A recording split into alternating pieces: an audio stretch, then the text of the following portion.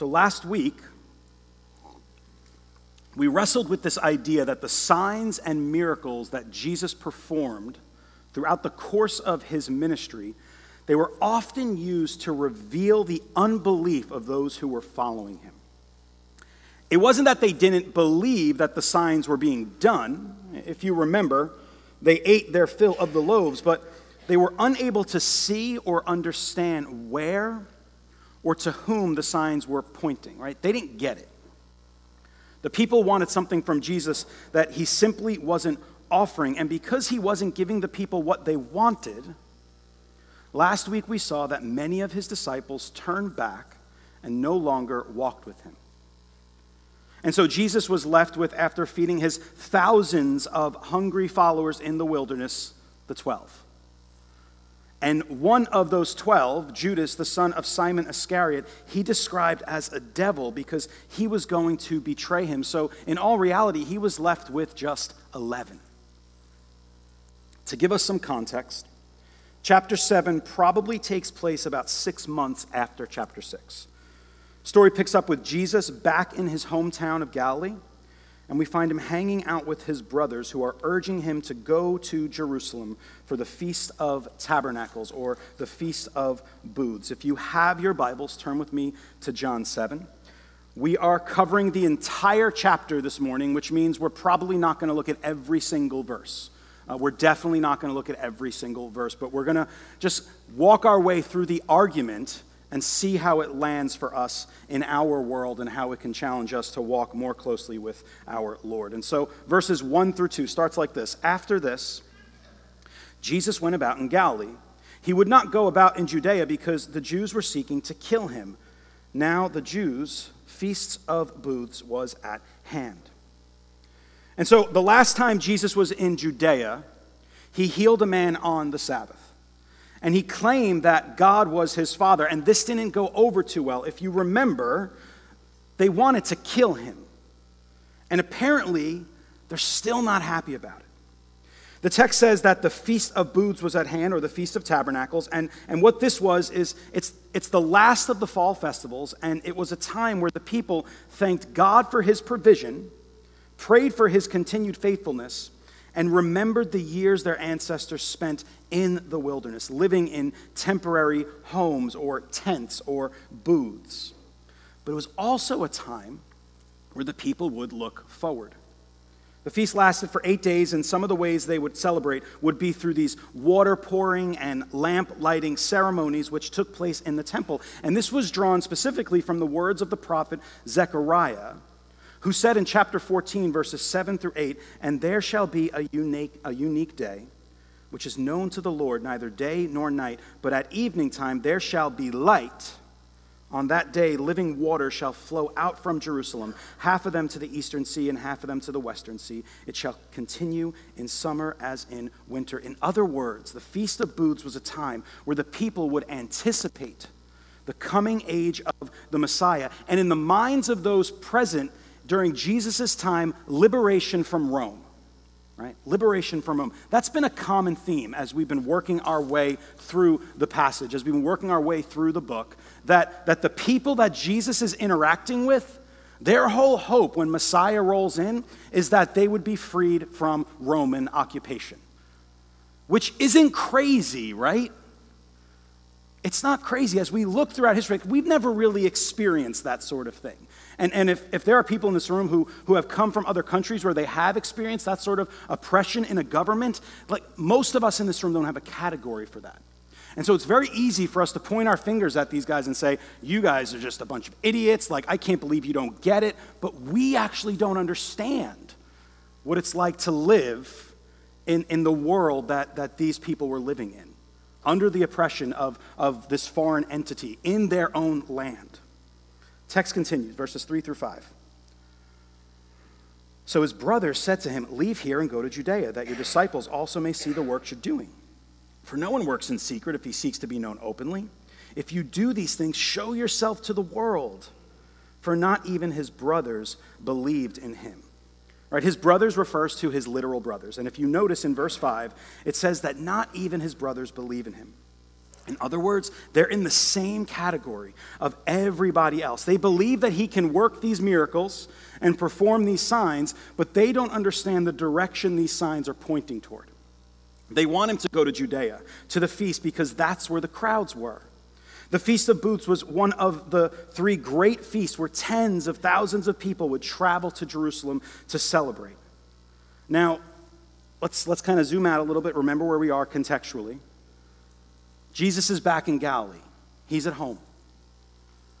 He had thousands of followers, and now he's got 11, maybe 12. At least that's what maybe his brothers think. Maybe they're trying to help him out. Maybe they're trying to give him a few tips on how to grow his business. Maybe in their eyes, he's a failure living back at home with no real prospects. Right? Like, let's give them the benefit of the doubt. Whatever it is, though, the point is they don't get it. They don't understand his mission. They don't understand why he's there. Not even his brothers believed in him. It says this, Jesus said to them in verse 6, "My time has not yet come, but your time is always here. The world cannot hate you, but it hates me because I testify about it that its works are evil. You go up to the feast. I'm not going, for my time has not yet fully come." After saying this, he remained in Galilee. Jesus' response is fascinating. He tells them that his time has not yet come, but then he says that their time is always here. He tells them that the world cannot hate them, but that it hates him because he tells them that their works are evil. In other words, Jesus is telling his brothers that they're a part of the problem. You just catch that? He's telling his brothers that they're a part of the problem and that the work and timing of what he has to do is not subject to, as one commentator puts it, the counsel of the wicked. See, they thought that Jesus should go to Jerusalem, to Judea, and put on a show, but that's not how he operates. Jesus is from a kingdom that is not of this world, so he does not utilize the ways of this world to extend the hope of his reign. And this is the problem. And it's the problem that has been unfolding throughout the course of the book, that those who claim to belong to God, to Yahweh, are taking their cues from the world. This collective group who hates Jesus. That the people of God are taking their cues from the world. New Testament scholar N.T. Wright says it like this, and I have a slide for this. Jerusalem and its leaders, both official and unofficial, have come to embody the attitudes of the world. When Jesus goes to Jerusalem, he is indeed showing himself to the world, but it is a world turned against the God it continues to outwardly celebrate. A world that doesn't want to know of his loving purposes. All right, there's a word in here for us, Redeemer. And we're going to get to it, but let's keep working through the text. Verses 10 through 13, it says this, "But after his brothers had gone up to the feast, then he also went up, not publicly, but in private. The Jews were looking for him at the feast and saying, 'Where is he?' And there was much muttering about him among the people, while some said, 'He is a good man.' Others said, 'No, he is leading the people astray.' Yet for fear of the Jews, no one spoke openly of him." All right, so Jesus eventually decides to go up to the feast. A decision we can only attribute to some sort of prompting by the Father. But notice that he does not go up publicly, but in private. Right? He's not making a scene. D.A. Carson notes that this would have been the last time he was in Galilee before being crucified.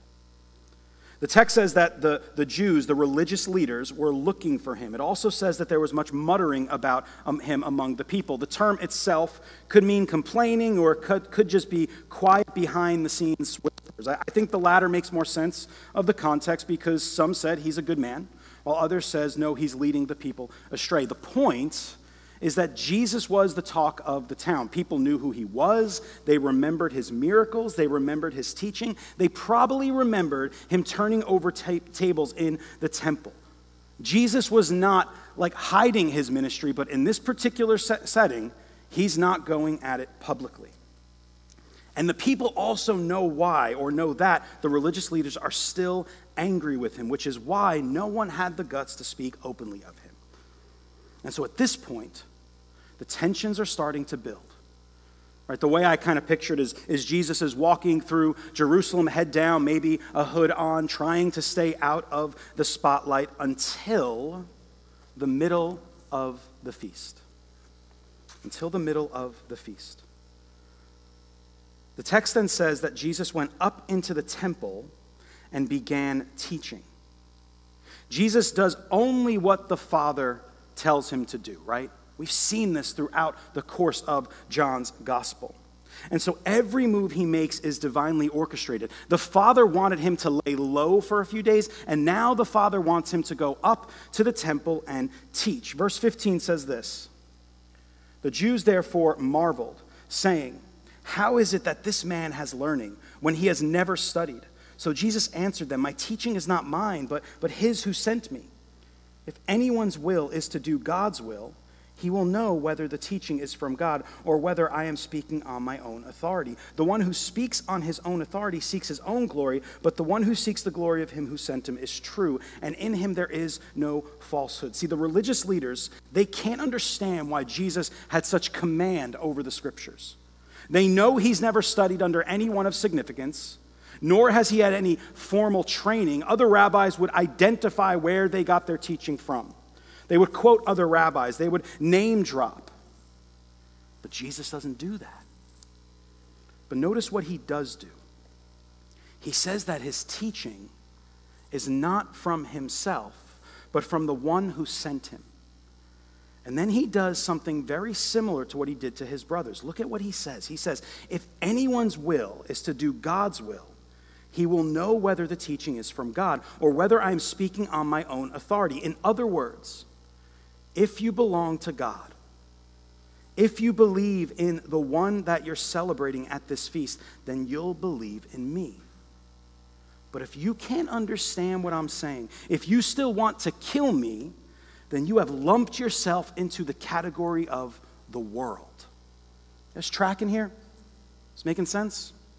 Look at what he says in verse 19. He says, "Has not Moses given you the law?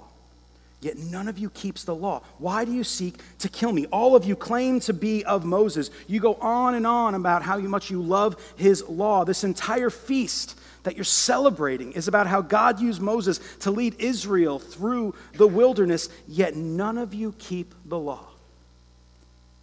Yet none of you keep the law. Why do you seek to kill me?"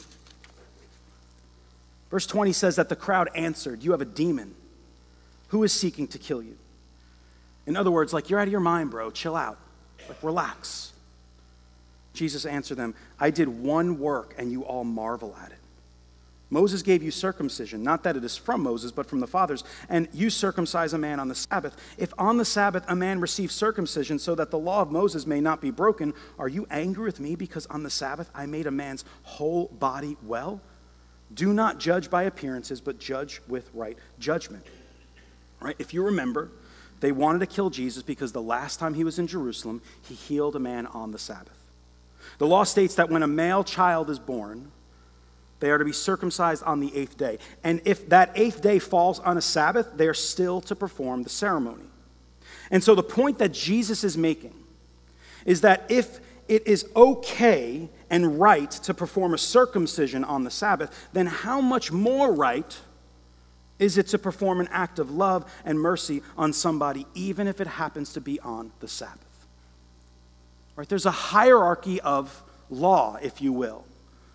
Things that the Jewish people were to submit to versus when there was a conflict between two statutes, there was a hierarchy. And needs and mercy, they kind of always trump the other things.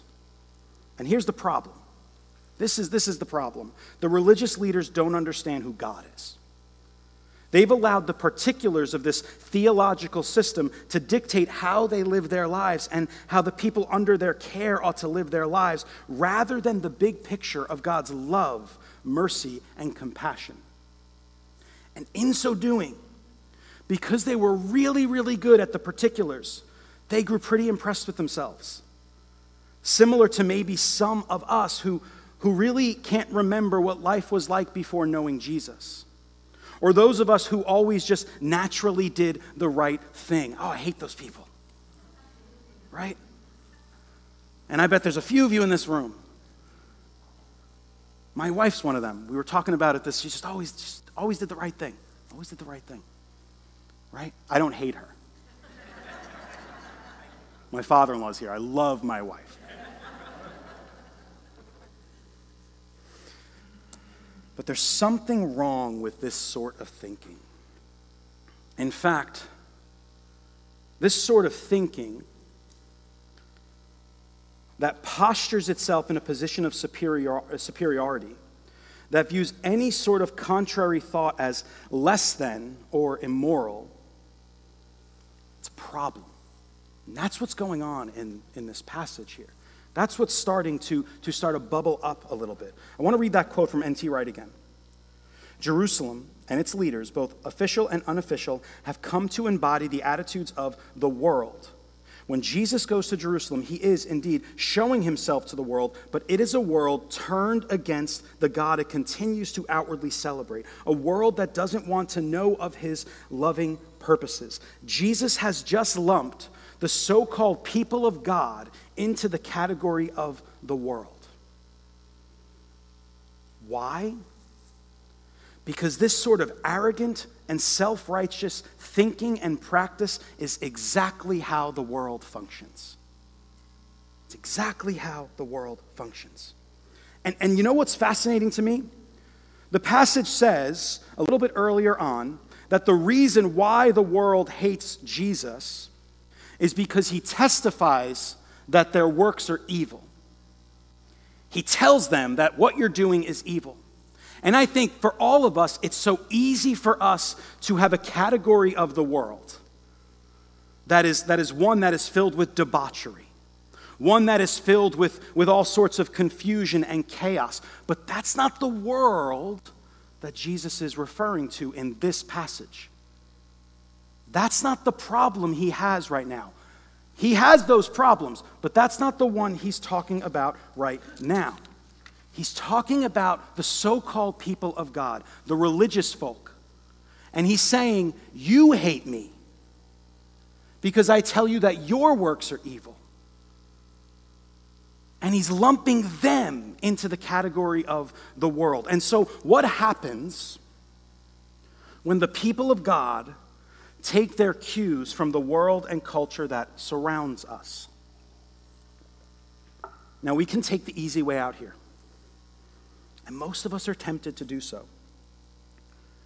We can talk about how music in the church sounds more like a rock concert than a worship service. Or maybe we don't like how informal Sunday mornings have become. But I don't think that's really the point the text is getting at. Maybe it's a moral thing. We could talk about how divorce rates in the church look similar to the surrounding world. I read a stat from 2019 that 58% of white evangelicals believe cohabitating is acceptable if a couple plans to marry. And another stat from 2015 saying that roughly half of evangelical Protestants in the millennial generation say homosexuality should be accepted by society. These statistics are problematic, and some of you might even be thinking like, whoa, that's bad. We need to do better at marriage, and we need to sharpen our sexual ethics, but I'm not convinced that this is what Jesus is referring to when he lumps the so-called people of God into the category of the world. Remember, the world hates him because he testifies about it that their works are evil. The religious leaders would have the same problems we have with the stats I read, yet they hate Jesus. They want him dead. And so therefore they are worldly, doing evil. But what is the evil they're doing? What I believe is going on here has more to do with the parable of the prodigal son than it does with the obvious immorality that has found its way into the church. What is obvious immorality? The sins that we like to point out in others that make us forget about the hidden decay wreaking havoc in our own hearts. The obvious immorality. Now, please do not hear what I'm not saying. I'm not saying that divorce doesn't matter, nor am I saying that sexual activity outside the confines of a marriage between a man and a woman is okay. I'm not saying that. What I am saying, And I'm saying it because I believe this is where Jesus spends most of his time on the attack, is that the larger problem that we face as the people of God is how we posture ourselves toward those who struggle with sin, who have maybe sinned in ways that are so beyond anything we've ever imagined or struggled with. How we postured ourselves toward those who maybe think differently than we do. Maybe they claim to be a follower of Jesus, but their take on economics or American politics makes us uncomfortable. I'm talking about how we posture ourselves toward those who have struggled financially. Maybe we look at them and think that the reason they're in this situation is because they're fools, and to give them any assistance will only enable them. Teach a man to fish, while good advice, it's not in the Bible. Maybe it's how we posture ourselves toward any group or tribe that we might disagree with or be appalled by. Maybe there are people in this room who don't like millennials or Gen Z. Maybe you believe that their work ethic, their morals, whatever is the reason why the world is in such a mess. If you're wondering, I'm painting with very broad brushstrokes right now. The problem with all of this thinking is that it's grounded in a belief that we are, as I said before, in some way morally superior to anyone who is not like us. The younger brother in the parable of the prodigal son was one of those people who we would throw into every single one of those categories. He probably sinned in ways we could never imagine. He wasted all of his money on pleasure, and chances are he would have very different politics from most of the people in this room. But when he came home, his father came running. You guys catch that? You understand what's going on? This is so important. This is so important. When he came home, his father came running. And his older brother, the one who stayed home, who said and did all the right things, who never disobeyed a single command, he was angry. And he refused to go in and celebrate the return of his brother. Why? Because he believed himself to be superior. That there was something in him that made him better than his brother. But the truth of the matter is that both brothers, the younger and the older, they need God's grace. That's the point. That's the point. And so when Jesus points his finger at the worldliness of the people of God, what he's pointing his finger at is the grossness of our self-righteousness and pride. The things that keep us from loving the younger brothers of the world, that keep us from moving toward sinners, that keep us from recognizing that we too desperately need God's grace, and that there's absolutely nothing in us that is worth boasting over except in the cross of our Lord Jesus Christ, which is the very thing that is to shape and form who we are, both individually and corporately as the body of Christ. The point, God is not put off by the depths of depravity that we bring to the table, and he is not impressed with our self-righteousness either. He just wants us to come home. He just wants us to come home. And so whatever category you might find yourself in, whether you struggle with deep sin, maybe you have thoughts that run through your head that are just utterly horrific. Maybe there's things that you've thought about that if anyone knew about them, they would run from you as fast as they can. Or maybe you think you're something special because you've never really struggled with obvious immorality. God wants both of us to come home and join the party. He wants both of us to come home. Redeemer, this is so important. We got to get this as followers of Jesus. We have to wrap our minds around this. If we don't, then we are lumped into the category of the world, like the religious leaders of Jesus' day. Remember, when he says that the world hates him because he testifies about their evil works, he's not talking about the debaucherous, obvious sins. He can't be, because contextually, he goes right into this conversation with the religious leaders. And they're the ones that hate him and want to kill him.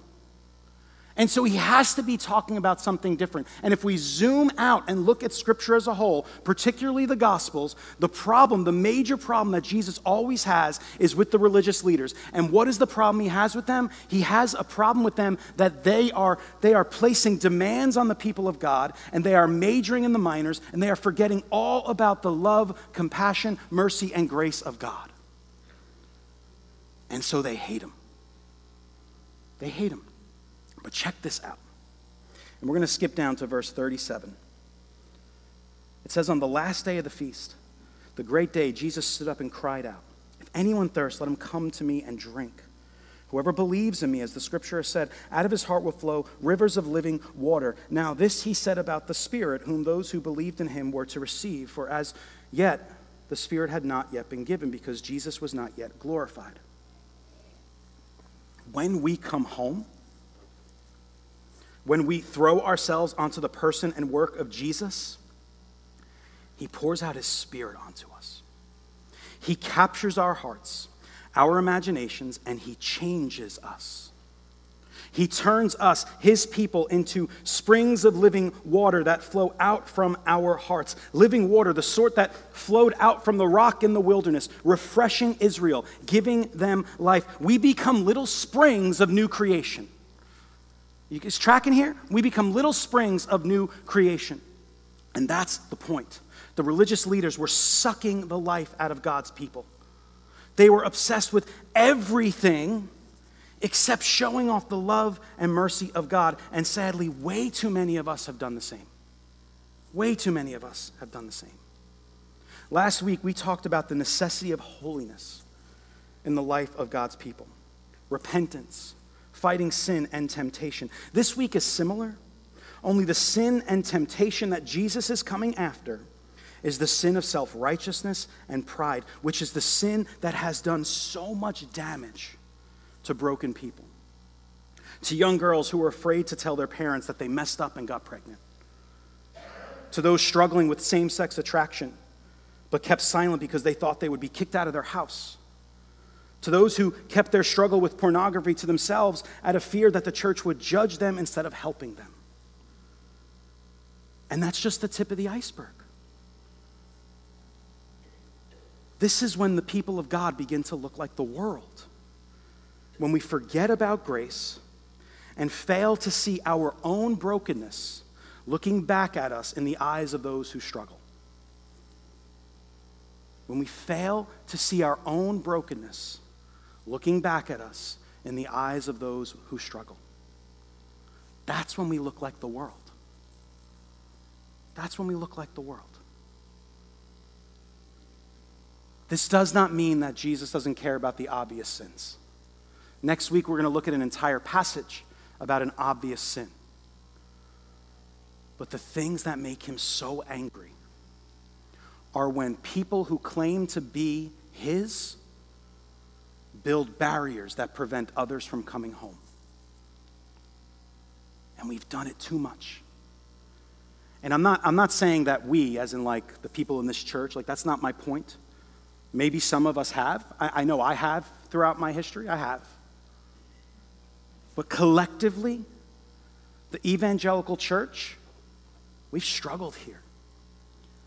We got a lot of older brothers in our midst that are upset when the younger brother comes home and gets a party. And we got to fight that temptation, because all that is self-righteousness and pride.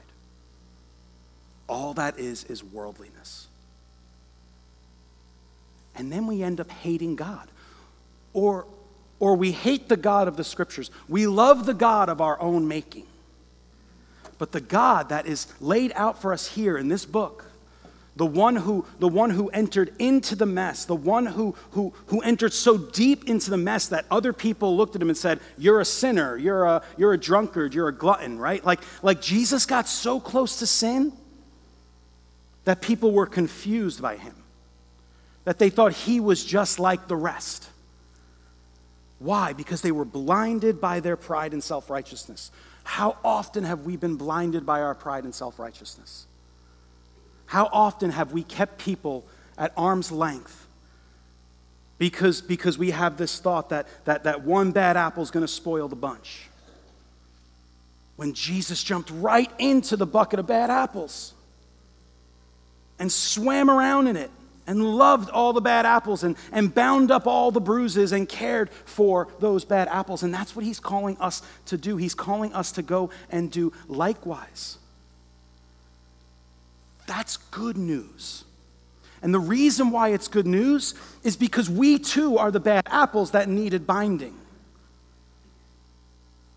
And those of us who maybe have those younger brother sins, right? I was a little bit of a younger brother. And I venture to say there's people in this room who are a little bit of a younger brother. The obvious sins. It was someone who came to me and loved me regardless. That's what Jesus does. That's what Jesus does. He's not put off and he's not impressed. He just wants us to come home. That's it. That's it. That's such good news. That's such good news. Text continues. When they heard these words, some of the people said, "This really is the prophet." Others said, "This is the Christ." But some said, "Is the Christ to come from Galilee?" They got caught up in the details a little bit. I don't know if you noticed that. Has not the scripture said that the Christ comes from the offspring of David and comes from Bethlehem, the village where David was? So there was division among the people over him. Some of them wanted to arrest him, but no one laid hands on him. Right? There was division. Jesus is saying all these beautiful things. Jesus is calling people home. He's saying, all of you are thirsty, come. And some of them are like, whoa, this sounds pretty good. And others are like, well, wait a second. He's supposed to come from here and there. And it's just like, you're worried about the details. The Messiah is right in front of you. Just go. Just go. Worried about the particulars. Just come. Because guess what? When we come, he sorts out the particulars. I'm not saying that we shouldn't understand the scriptures. I'm not saying that we shouldn't learn theology. I'm not saying that we shouldn't care about holiness. What I'm saying are none of those things are prerequisites for coming. None of them. Not a single bit of it. And so we come. The Holy Spirit sparks new life in us. We are new creations. And then we walk with him. And the beautiful thing about this is that the Holy Spirit, he knows what he's doing. He convicts people of sin. I don't know if you've known that. I don't know if you've experienced it. Have you ever been convicted of sin? Was it because someone called you a moron? Probably not. Maybe for some it is, but the majority of us, it's still true that the kindness of God leads us to repentance. It's still true. And the Holy Spirit gently moves us along. He moves us along. He convicts us of sin. He shows us where we're wrong. He gives us teachers. He gives us a church to teach us, to show us. It's good news. And what we have to be careful of, because all of us, even myself who was more of a younger brother, we come to faith and then we start to gradually become older brothers, a lot of us. We start to think the Holy Spirit's moving too slow. I got to help him. I got to really come down on this person. And God's saying, just to love them, speak truth, love them, love them, love them. Trust that God is the sovereign he claims to be. And that the Holy Spirit truly is the power of the resurrection that indwells his kids. No one laid hands on him. Verse 45. The officers then came to the chief priests and the Pharisees, who said to them, "Why did you not bring him?" The officers answered, "No one ever spoke like this man." The Pharisees answered them, "Have you also been deceived? Have any of the authorities or the Pharisees believed in him? But this crowd that does not know the law is accursed." Nicodemus, who had gone to him before and who was one of them, said to them, "Does our law judge a man without first giving him a hearing and learning what he does?" They replied, "Are you from Galilee too?" They're scared. I don't know if you're sensing it. They're angry. Search and see that no prophet arises from Galilee. The religious leaders are seething with anger. They have no category for a man like this. A man who, as we'll see next week, moves toward sinners, allows their mess to get all over him, so much so that he's willing to die for them. And that's the point. For all have sinned and fallen short of the glory of God. Every single one of us are in the exact same boat, which means that every single one of us needs the exact same grace, the amazing sort of grace that is being offered to us by God himself. It's what is on offer this morning. And it's on offer for all of us. Those of us who have been walking with Jesus for 30, 40, even 50 years. And those of us who might be hearing this message for the first time. And this is the offer. Come to Jesus and drink.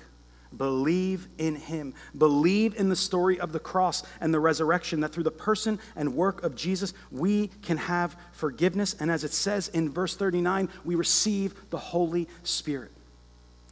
And then you know what happens? We become springs of living water, refreshing the world wherever we go. Not condemning it, not beating it down, not running from it, but loving it, lifting it up, and running toward it with the good news of the kingdom that we proclaim in both word and deed. We don't graduate from the gospel. We just don't. We don't graduate from the gospel. We simply dig in deeper and deeper. And that's why we take communion every single week, to remind us of our desperate need for his grace. To remind us, and then to partake of that grace by faith. To judge with right judgment is to look at people and see their humanity, their need, and then move toward them with the hope of the kingdom and the good news of the King. And then, as we'll see next week, lest you think that Jesus doesn't care about sin, we'll see next week that he commands us to go and sin no more. This is good news. This is such good news. It's the sort of news that every single one of us needs to grab hold of. It breathes life into us. It grants us forgiveness of our sin and enables us to have a relationship with God that will last for eternity. If you don't know this news, if you don't know this Savior, today is the day of salvation. That's what the scripture tells us. Please, come talk to me. I'll stand at a distance so you don't catch whatever my son has. I'm happy to do that. Or talk to one of our elders. Tim is here. Seski's here. You can talk to them. You could talk to any one of our prayer team. Prayer team, raise your hands if you're in the room. You can talk to anyone on the prayer team. Don't leave here, one, thinking you have it all together, or two, thinking that what you've done, Jesus will never forgive you for. Because those are both false statements. God loves you and he wants you to come to him. All who are thirsty, come and drink. Let's pray. Father in heaven, Lord, we love you with all of our hearts. And Lord, we truly do thank you for your grace. It is amazing. It is good. And it's what we need, Father. It's what we need to save us, and it's what we need to live by. And it's what we need to demonstrate to the world around us, Father. Lord, we love you so much. We thank you for the cross. We thank you for the resurrection. We thank you that one day we will see you face to face with unveiled faces. We will behold you, Lord God. We long for that day. In the meantime, help us to live in a manner that reflects who you are to a watching world, so that others might catch a glimpse of who you are and come to the party, Lord. It's in Christ's name we pray. Amen.